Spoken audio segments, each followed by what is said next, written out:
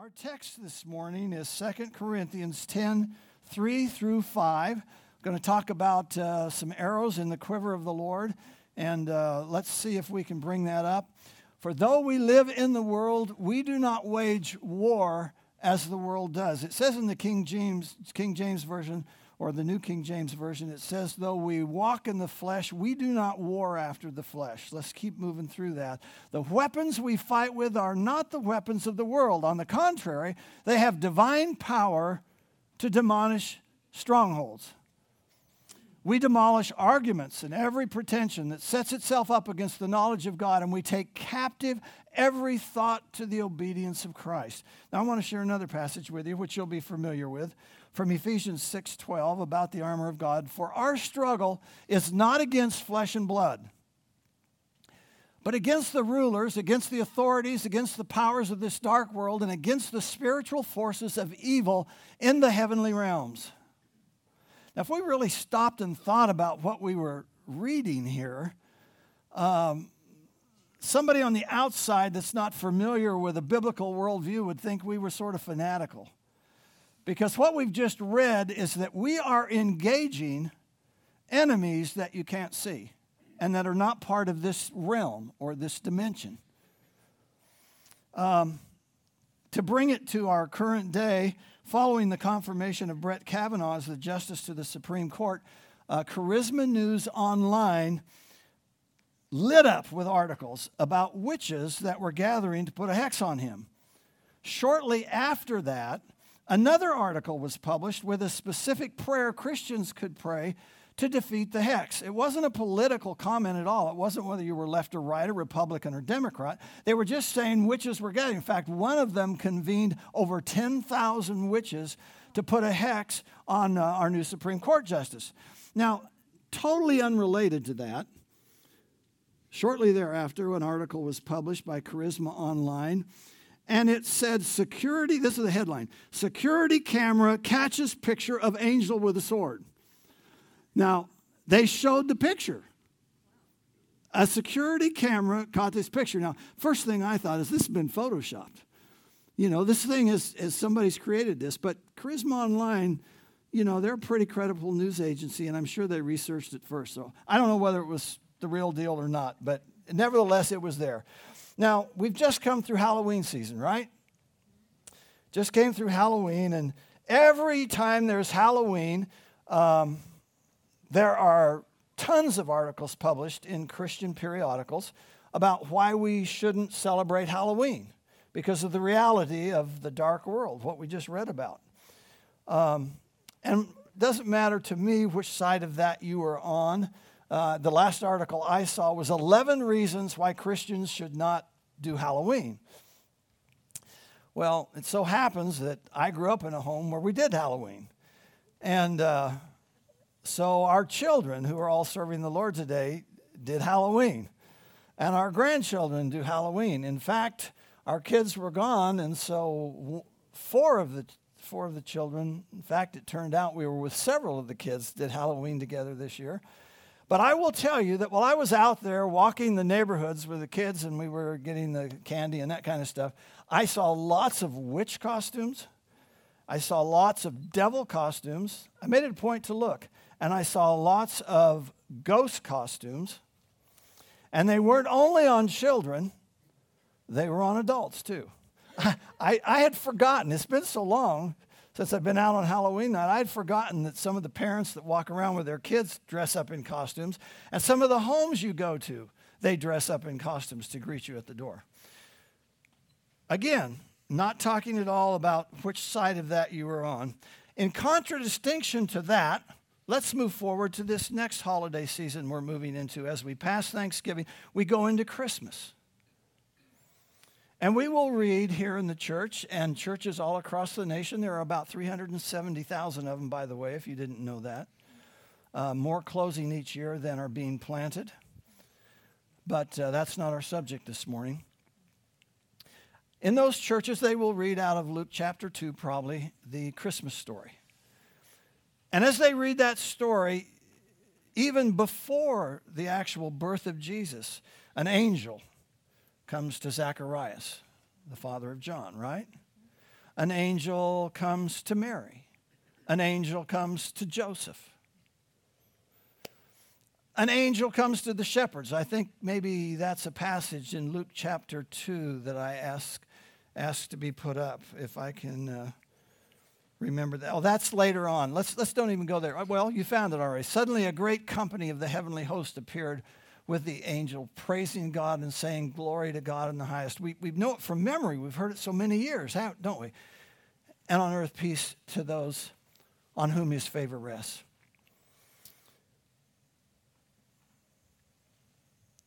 When I came to Christ as a teenager in high school, I didn't have a biblical worldview at all. I was churched. I just wasn't a born-again Christian, so I didn't have a biblical worldview. So because of that, it would be true to say that if somebody had walked up to me and said, "Jeff, do you believe in witches?" I would have said, "Of course not." If they'd have said, "Do you believe in demons?"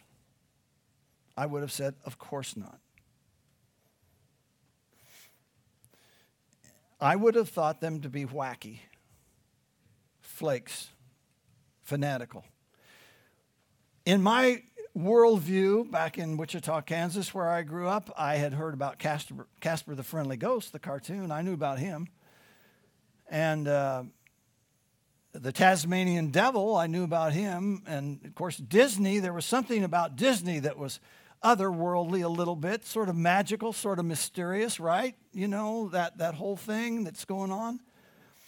But when I became a Christian, I started meeting people that were educated, sane, normal people like you are, like I am.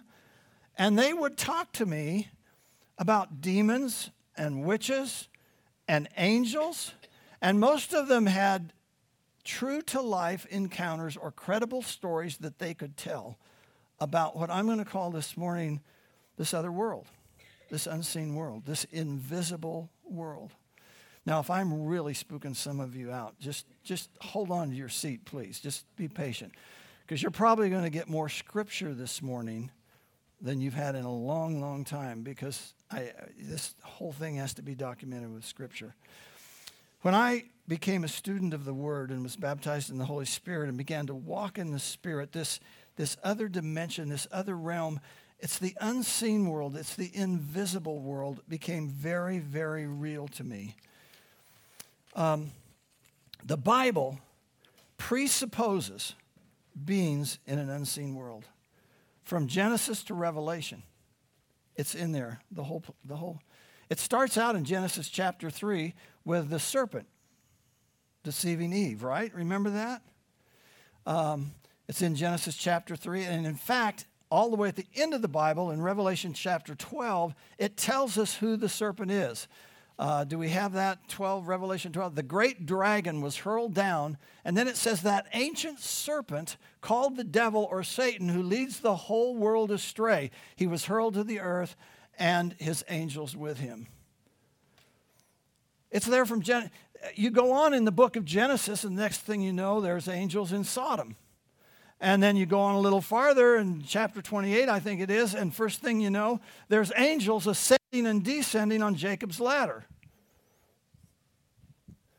And whether you're in the Pentateuch, the first 5 books of the Bible, or whether you're moving through the historical books or the wisdom literature and the poetic books, or whether you're looking at the prophets, or whether you're looking at the epistles, or whether you're looking at the Gospels, all the way to the book of Revelation, you're running into beings of this invisible, unseen world.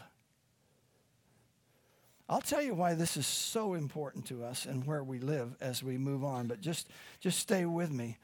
The point is that the Bible never tries to defend the idea of a spirit world. It never tries to convince you that there's a spirit world. And do you know why that is? Because it presupposes it's extant. It exists. It just is. And what I want to say to you this morning, among other things, is the spirit world, the unseen realm, is not a distant reality. It is an immediate present among us. Now stop and think about that. The unseen world is not a distant reality. It is a present among us. So let's look at Jesus' ministry. Does Jesus align with everything I've said so far? So you look at that real quickly, and here's that passage. We don't have to go back to it, but Luke 2:13 and 14, where the angels came to Zacharias and Joseph and Mary. And before his ministry, and Jesus went into the desert to be tested and tempted of the devil. You'll remember that in Matthew chapter 4. And the devil, I like the clash of the kingdoms here in this, because you remember, he says, well, you've been fasting 40 days, so turn this stone into bread. No, it is written, man shall not live by bread alone. And so then he takes him on the top of a high pinnacle, and then he takes him and shows him the kingdom of the world, and he keeps saying, it is written, it is written, it is risen. And then when that whole passage concludes, you see this conflict of kingdoms, because it says there that the devil left him and the angels came and ministered to him.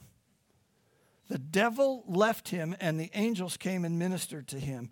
During his ministry, he frequently cast out demons, which are wicked, unclean, disembodied spirits, if you want a definition of them. They can oppress or they can possess. And significantly, when Jesus sent his apostles out and his disciples out, if you look at Matthew 10:7 and 8, he said this, as you go, proclaim this message, the kingdom of heaven has come near. Heal the sick, raise the dead, cleanse those who have leprosy, drive out demons. Jesus said that to them. And that was to the apostles when he sent the 70 out, 2 by 2 in Luke 10:17.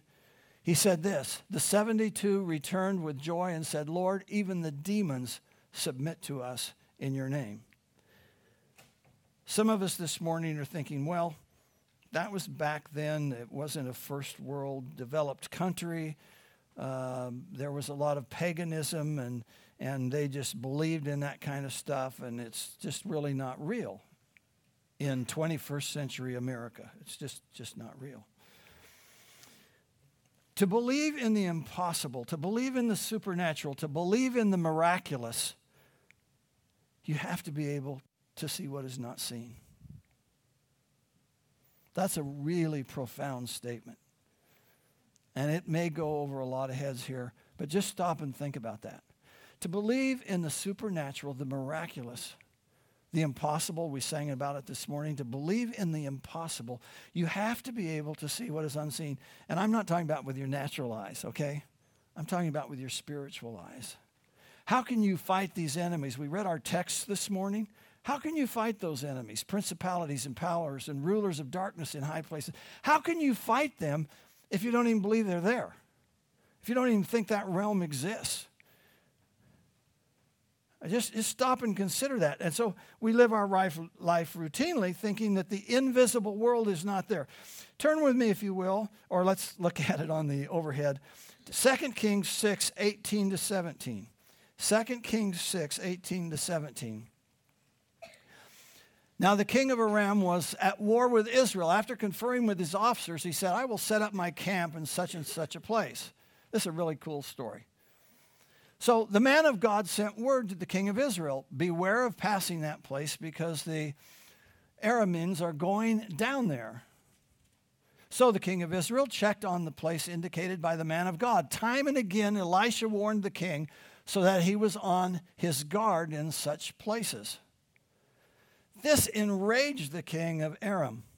He summoned his officers and demanded of them, tell me which of us on the side of the king, which of us is on the side of the king of Israel? Now, do you get what's happening? He thinks there's a traitor in their midst. He thinks there's somebody's given away their positions, where they are and what they're doing.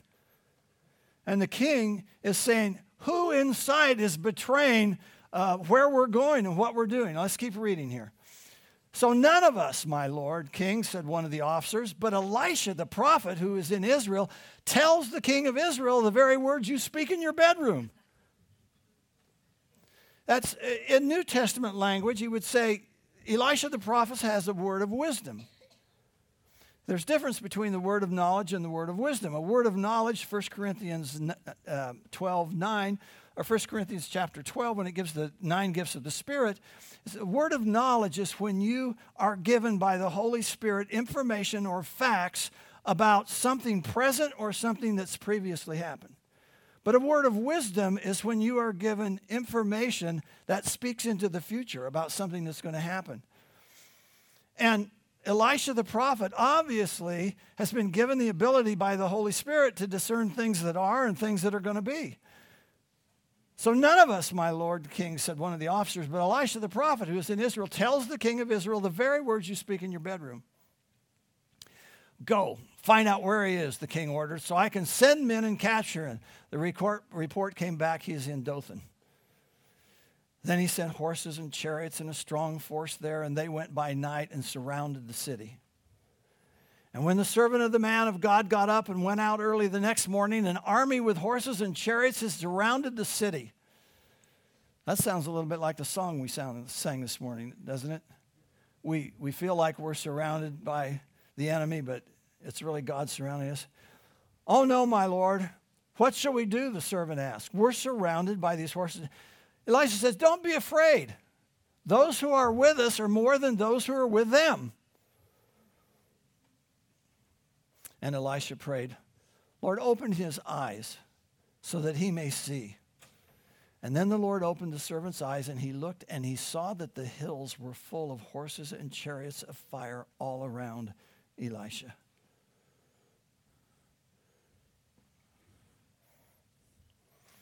Okay, it's an Old Testament story. Is there a New Testament parallel? I'd like you to look, if you would, at 2 Corinthians 4:18. So we fix our eyes not on what is seen, but on what is unseen. Because what is seen is temporary, but what is unseen is eternal. And let's go to Colossians 1:16. For in him all things were created, things in heaven and on earth, visible and what? Help me out with that word. Did I just hear what Paul the apostle wrote to the church at Colossae? He created all things in heaven and on earth. He created things visible and invisible. Whether they be thrones or powers or rulers or authorities, all things have been created through him and for him. Notice in the Colossians passage that it sort of reminds you of the Lord's Prayer, where it says, thy kingdom come, thy will be done in earth as it is being done in heaven. See, most of us assume we're to just live routinely in this natural realm in our senses, right? I see it, I hear it, I smell it, I taste it, or I touch it. That's our natural world. That's our cosmos in the Greek. It's the orderly system of things as God created them. And we really don't think that our life has much to do at all with this unseen world until we die. And when we die, we'll go to heaven and we'll worry about that stuff later. And that's exactly what the enemy wants you to think. That is absolutely exactly what Satan wants you to think. I know, I'm hearing you. Hold on, I'm not aware of any darkness or evil in my life. In fact, I love my world. I love what's going on. Love my family, love my job, love my church, love my community. You know, I'm a happy camper. I love nature. You know, all is good, all is well. It's true, by the grace of God, and only by the grace of God, and by land taken through spiritual warfare, by saints that battle continually in heavenly places. You see, when you win battles in the heavenlies, it transforms things in the earthlies. You remember the Old Testament story of Joshua down in the valley fighting against the Amalekites, I think it was. Maybe it was the Midianites, I forget. And Moses is on the top of the hill with the rod of God, and his arms get weary, and Aaron and Hur hold his arms up. Joshua wasn't winning the battle down in the valley, down in the earthlies. It was Moses on top of the hill with the rod of God. And the Bible says every time he lifted the rod, Joshua prevailed. But when his arms got tired and he lowered the rod, they started to lose the battle. It's because you win the battle in the heavenlies, in this dimension of the unseen world. We are called to war, fight and to win battles. Your adversary, 1 Peter chapter 5, verse 8, your adversary, the devil, walks about like a roaring lion, seeking whom he may devour. 1 John 5:19, the whole world is under the control of the evil one. In fact, in John 12 and John 14, Jesus calls the devil the ruler of this world. In 2 Corinthians 4:4, Paul calls him the god of this age. So who is Satan? Well, Satan means adversary. He rebelled against God, was cast out of earth, fell with 1/3 of the angels. Satan now has an organized, orderly hierarchy, a kingdom of darkness, and his agenda is two things: control and rule. How does that relate to you? He wants to control things that you can't control. Examine your lifestyle. Examine your life. Are you out of control in any area? Does something control you rather than you controlling it? The enemy's involved in that. Think about rule. He wants to rule. He wants to reign. He wants to be in charge. That's his agenda.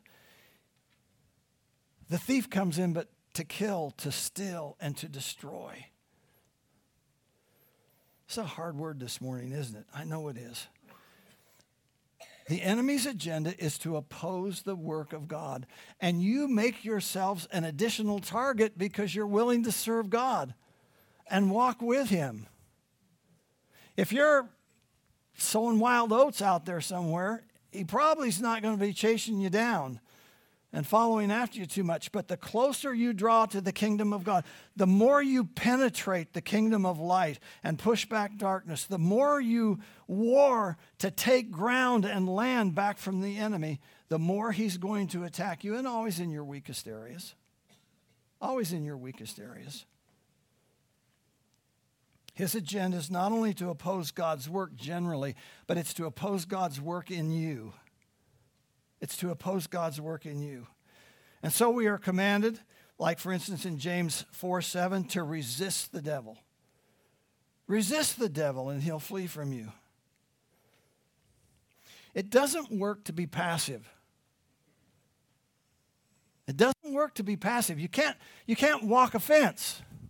You're not going anywhere if you walk a fence. You know, think about the Ephesians 6 armor of God and tell me which pieces of armor are on the backside. Are there any? It's all on the front side, and that's because we are to be offensive in the kingdom of God. No play on words there.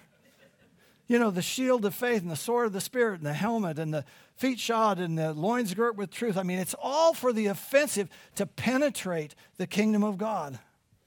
That's what we're called to do. That's how we're called to fight.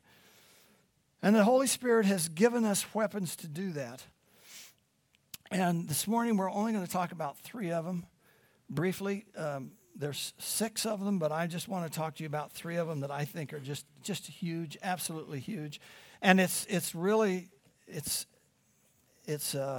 first grade in the kingdom. It's kindergarten or first grade stuff. But it's easy to forget, isn't it? It's real easy to forget and just sort of go on our merry way and not think about it. And I just want to begin with this first arrow in the quiver, the name of Jesus. The name of Jesus. Let me say it so clearly you don't miss it. Hear me. There is power in the name of Jesus when it's said in faith and reverence. I did not know that when I came to Christ. Most new believers don't know that. But I heard some songs that made my spirit sort of think that it was true. One of the earliest songs I learned was Jesus is, it's an oldie. Jesus is the sweetest name I know. There's a hymn in the old hymn books. We don't sing hymns much anymore, but there's a hymn, Take the Name of Jesus with You. Lydia Baker wrote that back in the 1800s. She was bedridden, but she always had joy on her face. She always was just uplifted and happy. And they asked her, how can you be that way when you're sick and bedridden? She says, I have a secret armor, the name of Jesus. There's power. There's power in the name of Jesus. Look at Philippians 2:9. It's a name at which every name falls beneath. It's a name that is above every name. Look at Acts 4:12. There is no other name under heaven given among men whereby we must be saved. Look at Acts 3:1-8. It's the story of Peter and John walking up to the gate beautiful, and the lame man was there. And you'll remember he asked for alms. I'll let you flip through it, Don, and I'll just sort of tell the story. And he asked for alms, and Peter looked at him. He said, look at my eyes. And John looked at him, and he said, silver and gold I don't have. I don't have that. But what I have, I'm going to give you. And he said, in the name of Jesus, rise up and walk. And the Bible says he went walking and leaping and praising God. Now, there was some discussion after this about how he got healed. And that's where this latter verse comes in, verse 16. Can we jump all the way down there? And the answer comes back, by faith in the name of Jesus, this man whom you see and know was made strong. It is Jesus' name and the faith that comes through him that has completely healed him, as you can see. Isn't that powerful stuff? That's just powerful stuff. I was in a barber shop in Lodi, California in 1969. And I've told this story here before, but there were 3 chairs, and I was in the center, and the owner of the shop, whom I knew, was a Christian, and he was cutting my hair. And it was one of those things where everybody was talking, there was noise and chatter, and I said the name of Jesus just in casual conversation. But it so happened that everybody else had paused in their conversation, and the name of Jesus, this wasn't a big barber shop. It was just like it echoed from wall to wall and ceiling to floor. And instantly, everybody was frozen solid. You could have heard a pin drop, and it just stayed that way. Just because of the name of Jesus. When I was working for the Sherwin-Williams Corporation, I was involved in credit and accounting and sales. And when there weren't enough salesmen out on the floor, I would get up and I would go out and wait on people on the floor. And I was out there on the floor waiting on a wholesale customer, and one of our other store managers came in. Now, I hope I don't want to offend any of the Navy guys, some of you that we talked to earlier today, but this guy was a Navy retiree, and he still cussed like a sailor. I mean, this guy had the filthiest mouth I've ever heard in my life. But I worked with him, and he walked in, and we got away from the customer, and we were over here, and he was asking me about something, and he used his typical language and was swearing and taking the name of God. And finally, I'd had enough, and it was almost like the Spirit prompted it instead of me thinking it through. And I said, Johnny, you have a filthy mouth. That's the name. You're taking the name of Jesus in vain, and I love him. And he looked at me like, what hit me? I worked with him for several years after that. I never once heard him cuss in front of me or take the name of Jesus again.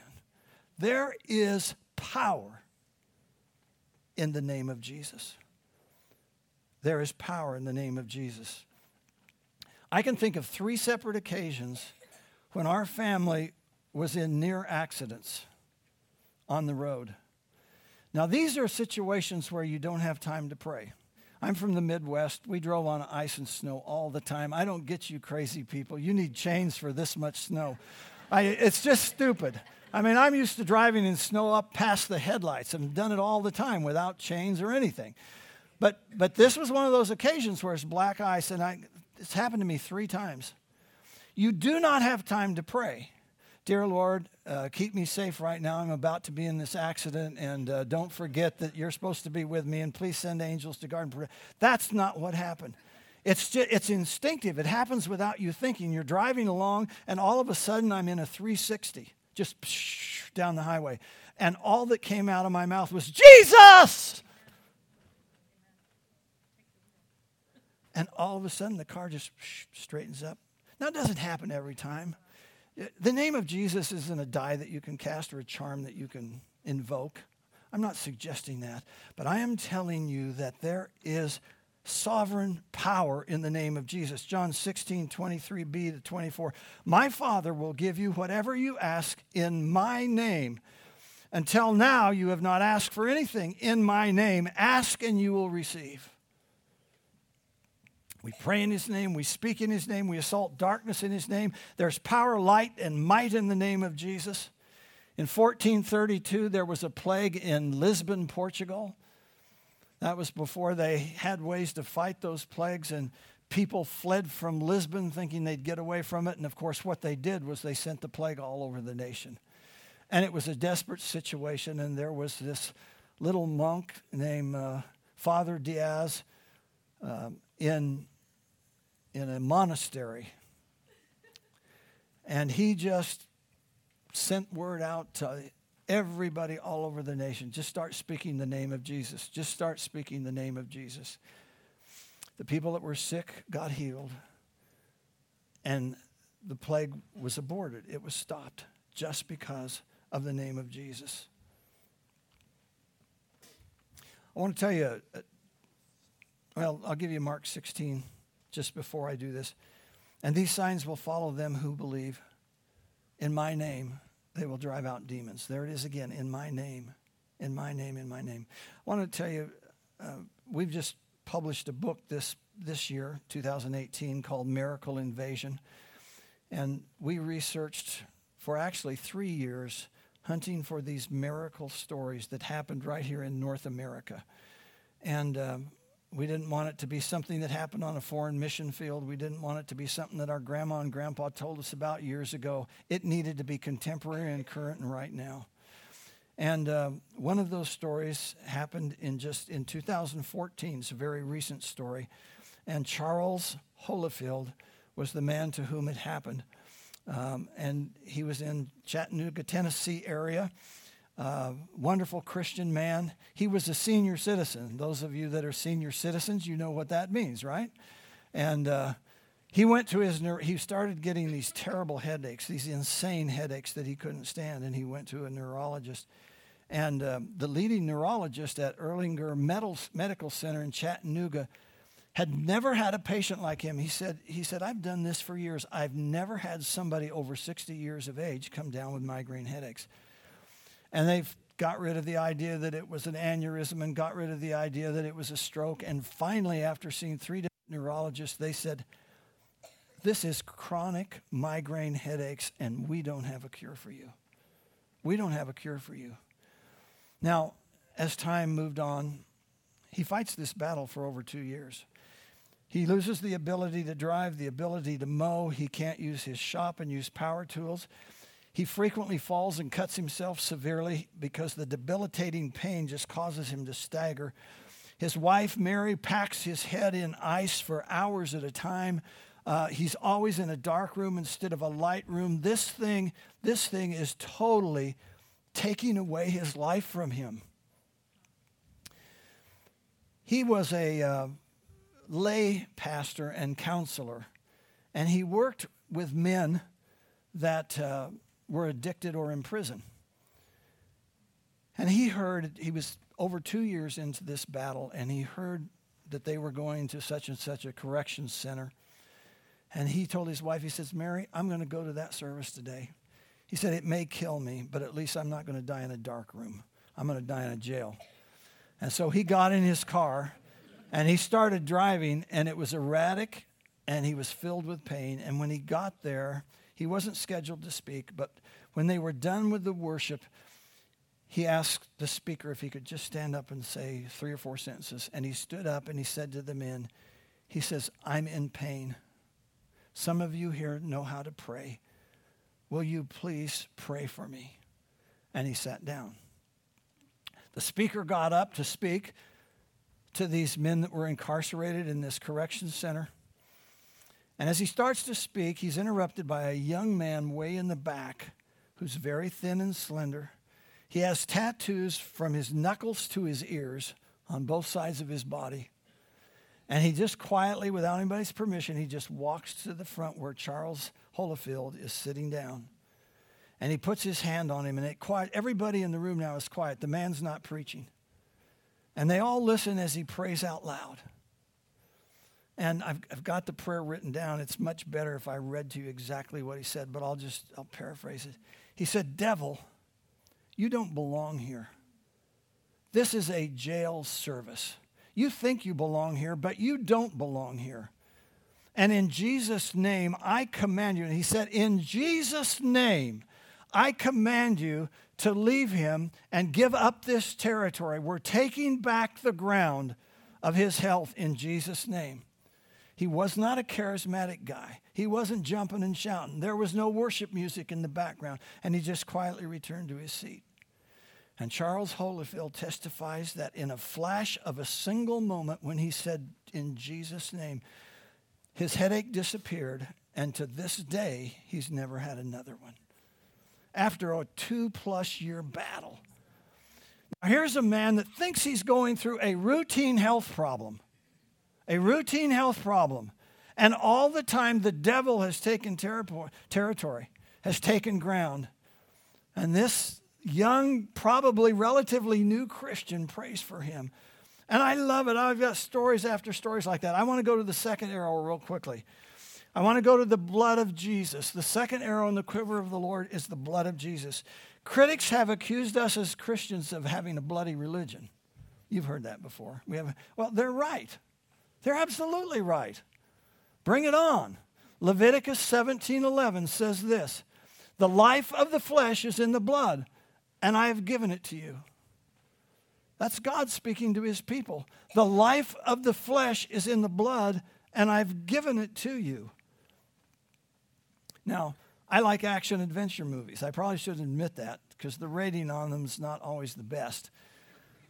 But I just like action-adventure. And even though I'm an Eagle Scout and I've had first aid training, and I know that the very first thing you do, you come upon an accident, you see somebody that whacks themselves with an axe or cuts themselves with a knife when they're running with it and they shouldn't. First thing you learn about knives is you're never moving when an open blade is there.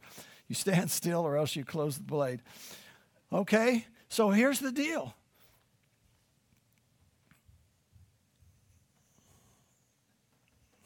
Wow. About the action-adventure movie.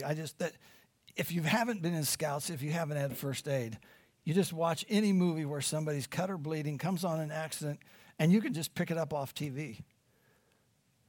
Stop the blood. Direct pressure. Push on it. It's instinctive. Why? Because if you bleed out, you're going to die. Life is in the blood. Life is in the blood. God accepted Abel's offering over Cain's because life was in the blood.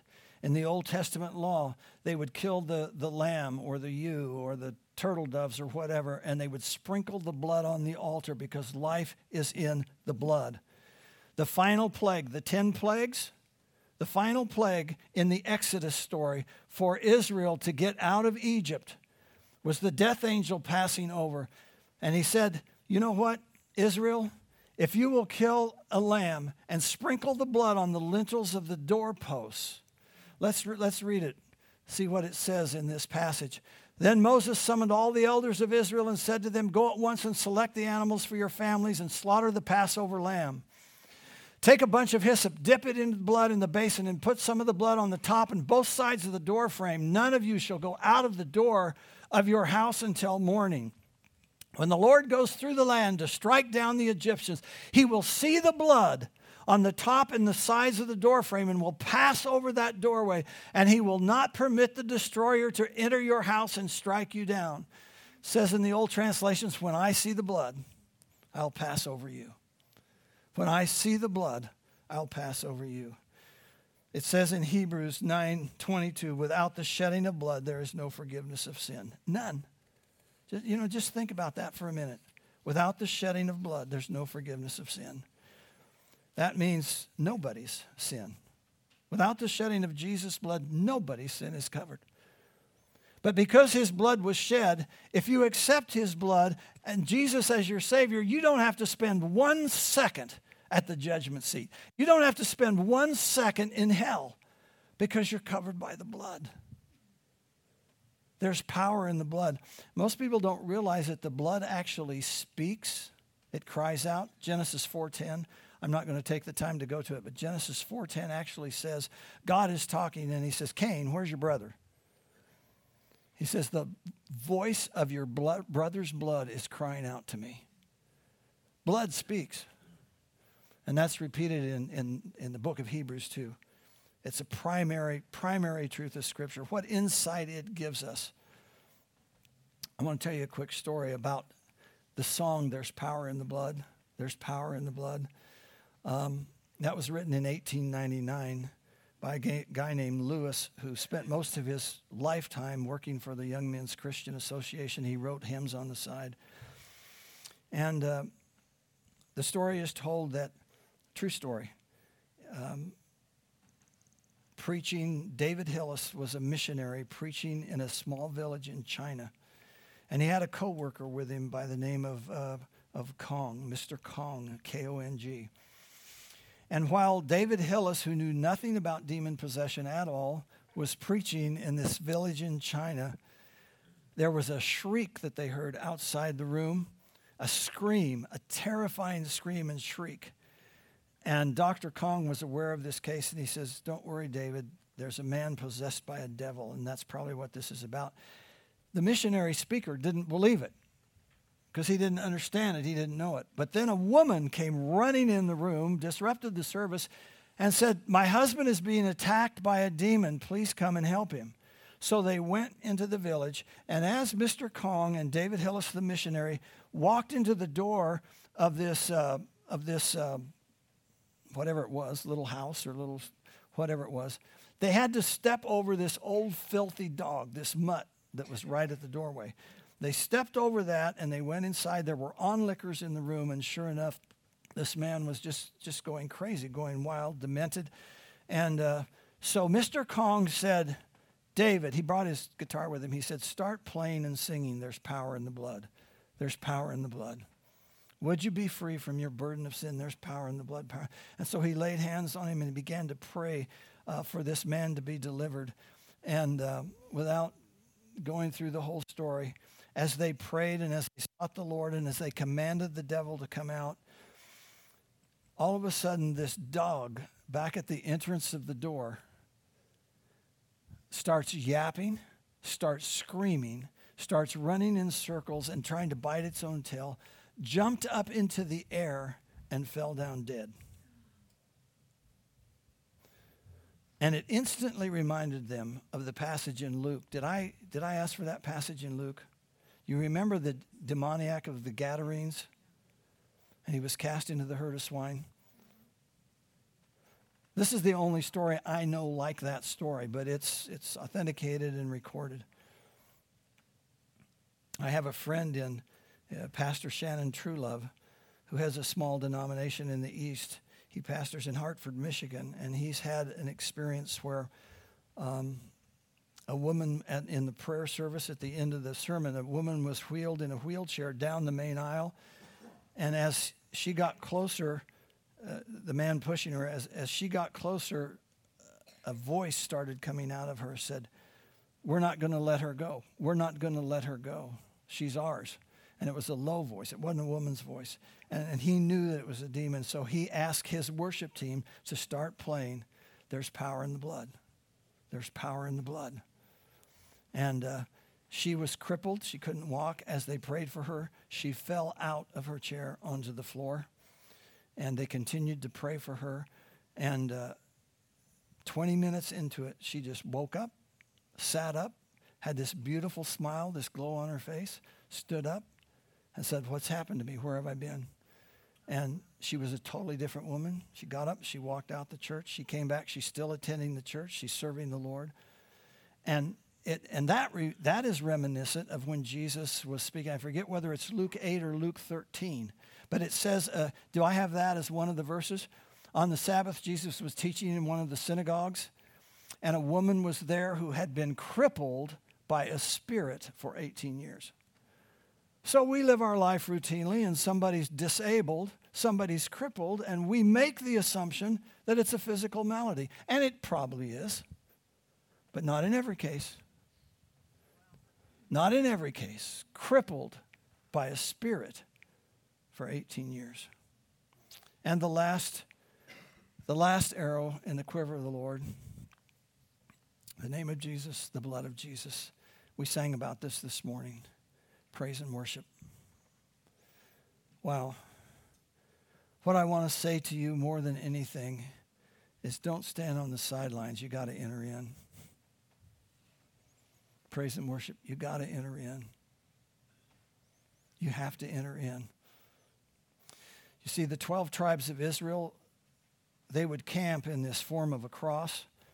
3 tribes to the north, 3 to the south, 3 to the east, 3 to the west, and each of them had a banner or a standard. And Judah was in the north, and Judah's banner was a lion, of course, because of the Lion of the tribe of Judah. But you know what the name Judah means? It means praise. And whenever the cloud of glory moved out in front of Israel, whether they were going to another encampment or whether they were going to fight a war, Judah always went first. Think about that. It was commanded in Scripture that Judah always went first. And that's because praise and worship beats back the enemy. It's one of the greatest weapons that we have in that specific order for marching. In 2 Chronicles 20, King Jehoshaphat and Judah were attacked by Moab and Ammon. And the king prayed and fasted and called the people to join him in battle. And then it says in 2 Chronicles 20, 21, and 22, it says, he appointed those to sing and praise as they went out before the army. They went out before the army. In Psalm 8:2, it says, you have ordained praise because of your enemies to silence the foe. You remember what Saul did when he became tormented? Who did he call for? To play his harp, to sing and worship.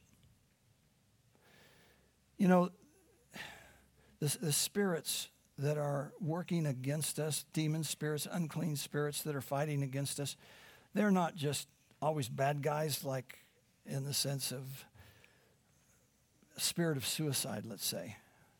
Sometimes they're a spirit of distress, spirit of rejection.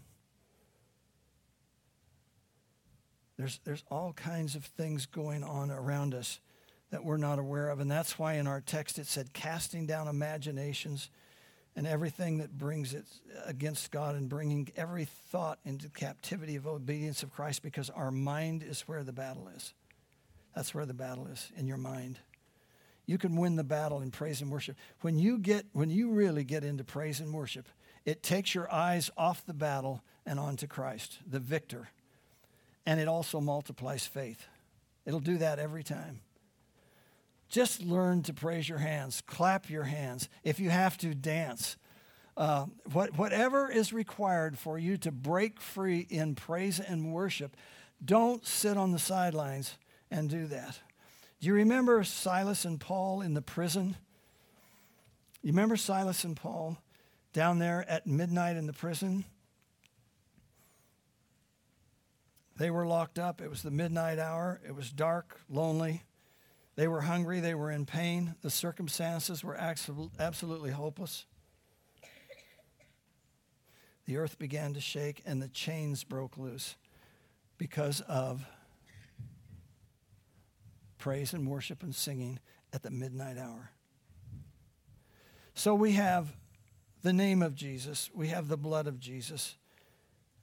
And we have praise and worship. All of them have a proven history of defeating the enemy and taking back ground. And that's where I am this morning as I prayed for you and as I prayed about this message.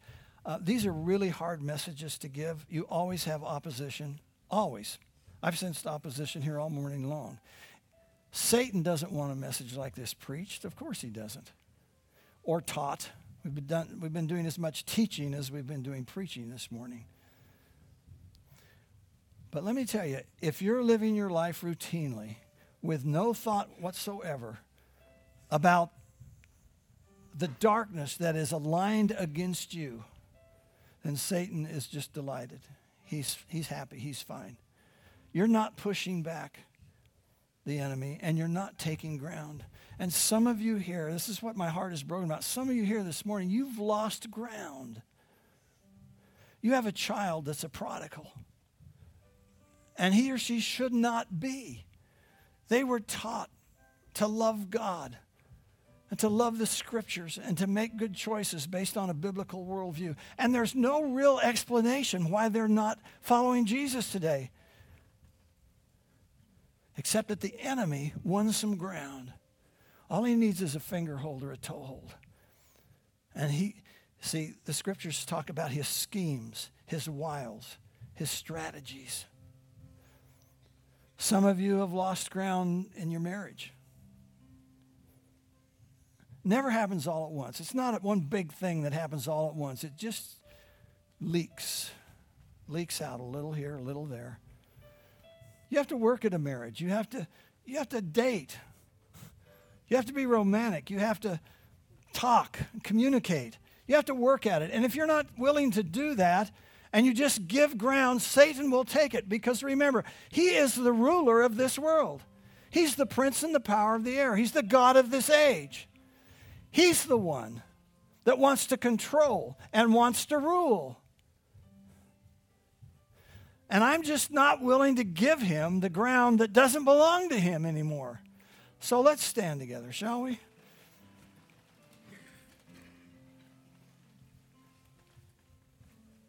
He's not just the Lord, he's the Lord of hosts. And the Bible says there's an innumerable company of angels ready to battle on his behalf. So Isaiah 54 verse 17 says, no weapon formed against you can prosper. And any tongue that rises up against you shall be condemned. So I'm going to be letting everybody go now. But before I do that, I'm going to pray, and I'm going to ask anybody here that wants special prayer. If you've lost ground in your family, in your job, your finances, your health, whatever, if you've lost ground that belongs to God and you've claimed it and he shouldn't have it, then come up. We won't make a big show of it. We're not going to pray a long time. But in the name of Jesus, by the authority of the blood of Jesus, we're going to praise that ground right back into your camp. Father, thank you for your word this morning. The Spirit of the Lord, Jesus, you said the Spirit of the Lord was upon you to open prison doors and to set captives free. You gave the garment of praise for the spirit of heaviness. If anybody is here this morning, Lord, with a spirit of gloom or doom or discouragement or distress or depression, Lord, in Jesus' name, you gave the garment of praise for the spirit of heaviness. Jesus, we take back ground by faith right now in Jesus' name. In Jesus' name. In Jesus' name. By the authority of the blood of Jesus. We praise you and give you thanks in advance for the victory and the triumph that'll be won here today. Amen, amen, amen.